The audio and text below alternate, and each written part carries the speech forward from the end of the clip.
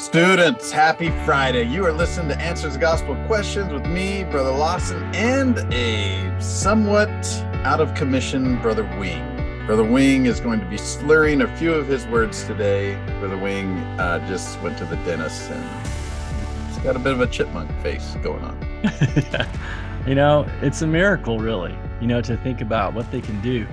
I'm sure if I could have seen what they were doing to that tooth, you'd have thought that was just excruciating, but as it was, I'm reclined, got sunglasses on, watching some show, HGTV show I've never seen before, but it was sort of entertaining.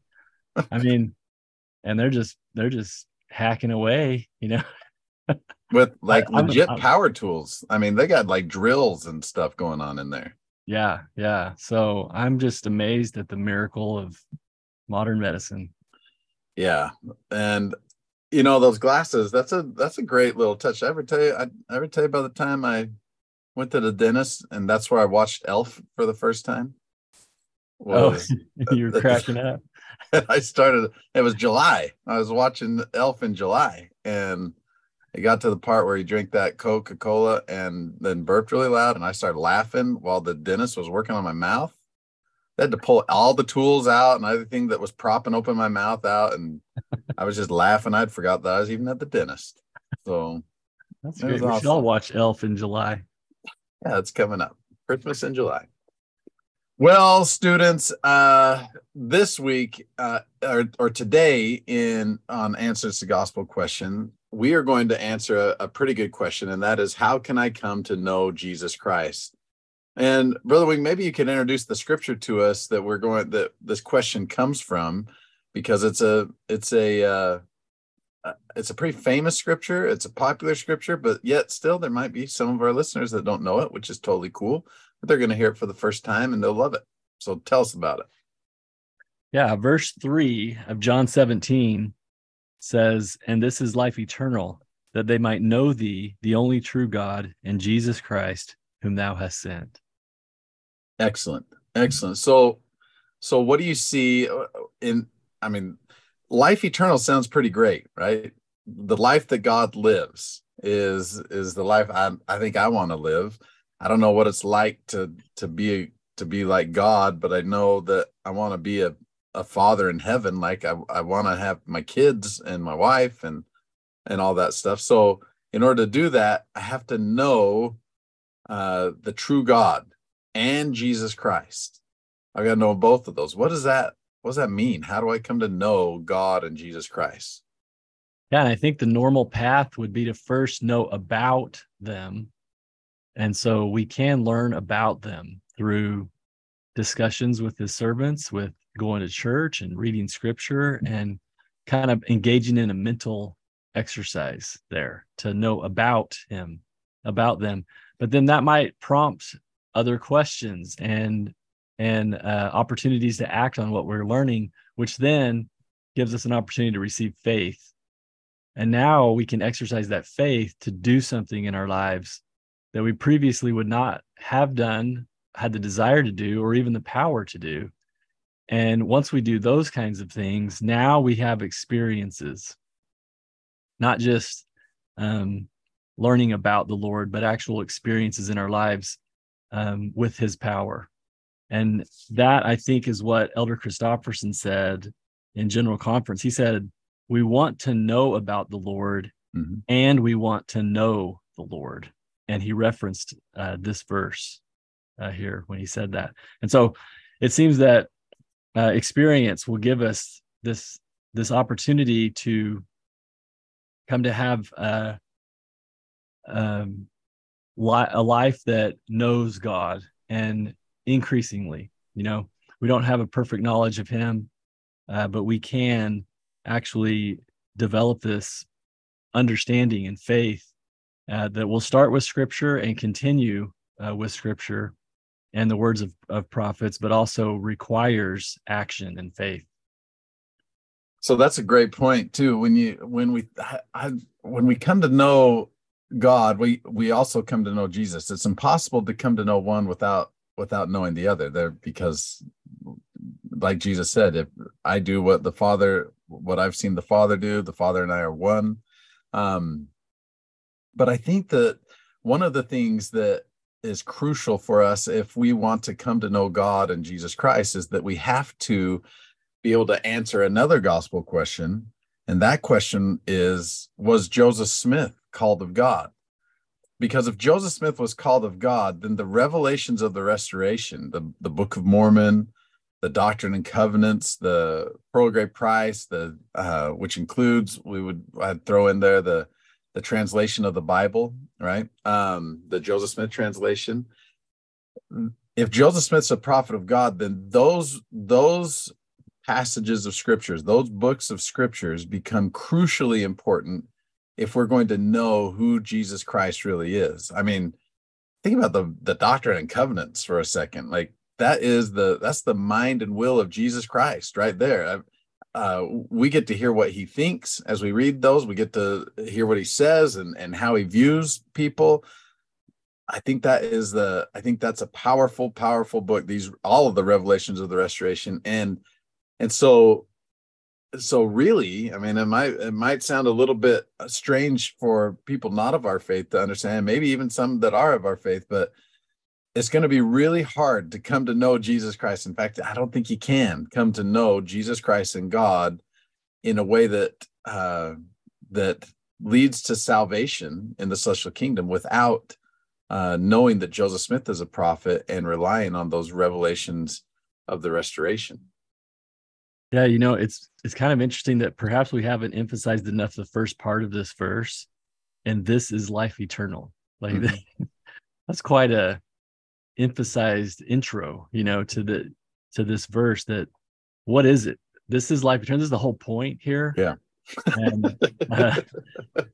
And so if that's true, which of course it is, then yeah, we're going to want everything possible that we can access to fulfill our purpose of life and to come to know God. And so, of course, we're going to use all the scripture that's available to us, all of the words of prophets, all of the opportunities, and nobody's perfect at this, of course, and we're not going to perfectly take advantage of every moment of our lives to seek God. We're going to learn from those experiences and do better. But yeah, we want the revelations of the Restoration. We want the Book of Mormon, along with all the other things. We want General Conference, to help us come to know him as well. And so, it's President Oaks has a great statement. He said, in contrast to the belief that God is an incomprehensible and unknowable mystery, is the truth that the nature of God and our relationship to him is knowable and is the key to everything else in our doctrine. The Bible records Jesus's intercessory prayer when he declared, and then he quotes the verse, 17:3. And then he gives us one bit of extra counsel. He says, the effort to know God and his work began before mortality and will not be concluded here. And then he quotes even Joseph Smith here that says, it will be a great while after you've passed through the veil before you will have learned all the principles of exaltation. Like this is just an ongoing, continuous thing, but we can set our course right now by choosing to go to Scripture, choosing to act on Scripture, and with the intent to come to know God. So, and that's an interesting thing. I like that quote that you shared from President Oaks, because I think that for many of our Christian friends, the greatness of God for them comes from how unknowable he is. The less we can understand about him, the greater he becomes. Where we say just the opposite. The more we come to understand who God is, the greater he becomes.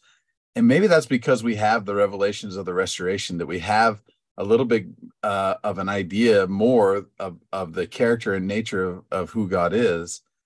Joseph Smith said, if men don't comprehend if they do not comprehend the character of God, they do not comprehend themselves. And so I think the more we can learn about God, the more we can bring him and his son closer to us in our understanding of who they truly are. Then we can see, I don't think it makes them any less impressive. And I think it makes them way more impressive. I don't subscribe to the idea that if we just kind of if that God's totally unknowable, and that's what's so cool about him. I mean, I'm sure there's plenty of things about God that I don't know that are really cool, but I want to know him. And I think that's what Joseph Smith has taught, and that's what President Nelson has recently taught, that God is ready to give away the secrets of everything, to tell us everything. That'd be awesome to know. Yeah, Heavenly Father truly is our Father, and the Godhead, the Father, Son, and the Holy Ghost are there to invite us to unite with them, as this intercessory prayer in John 17 will declare that we can be one with them as Jesus is one with the Father. And we said it before, but this week's content, Come Follow Me, John 14-17, they harmonize so well to then talk about how we would do that. I mean, it's worth taking a step back to chapter 15 to say, how are you going to know God? Well, you're going to abide in him. And then he can abide in you. Elder Bednar's talk from this past general conference talked about this. And so that's a great way to kind of extend this conversation and go and seek the Lord, seek him. And yeah, there's a ton of things that are unknowable right now, like, or the things that we don't know. And then obviously, like President Oaks verified this, or Joseph Smith had verified, it's going to be a long ways after this life. So there are things that are unknowable about them. Now, of course, the glory and majesty and perfection of God, we can't quite understand, and yet we can grow in that understanding. I think that's the point of the restored gospel, that we can know more than we do now. And what a glorious, fascinating quest that is, to come to know God. Hey, I got an idea. I think that in addition to studying the scriptures and the words of the prophets, maybe going to the Lord's house would be a great way to come to know him. Maybe going to the Lord's open house of the Bentonville, Arkansas temple would be a great idea. Maybe come to an institute class would be a great idea in your quest to come to know the Lord. But students, we're grateful that you're listening. We're glad for every time you share this podcast with somebody else, and hopefully they come to a greater understanding of God and have a greater understanding and love for his word. Until next time, everybody, we love your guts. Stay righteous.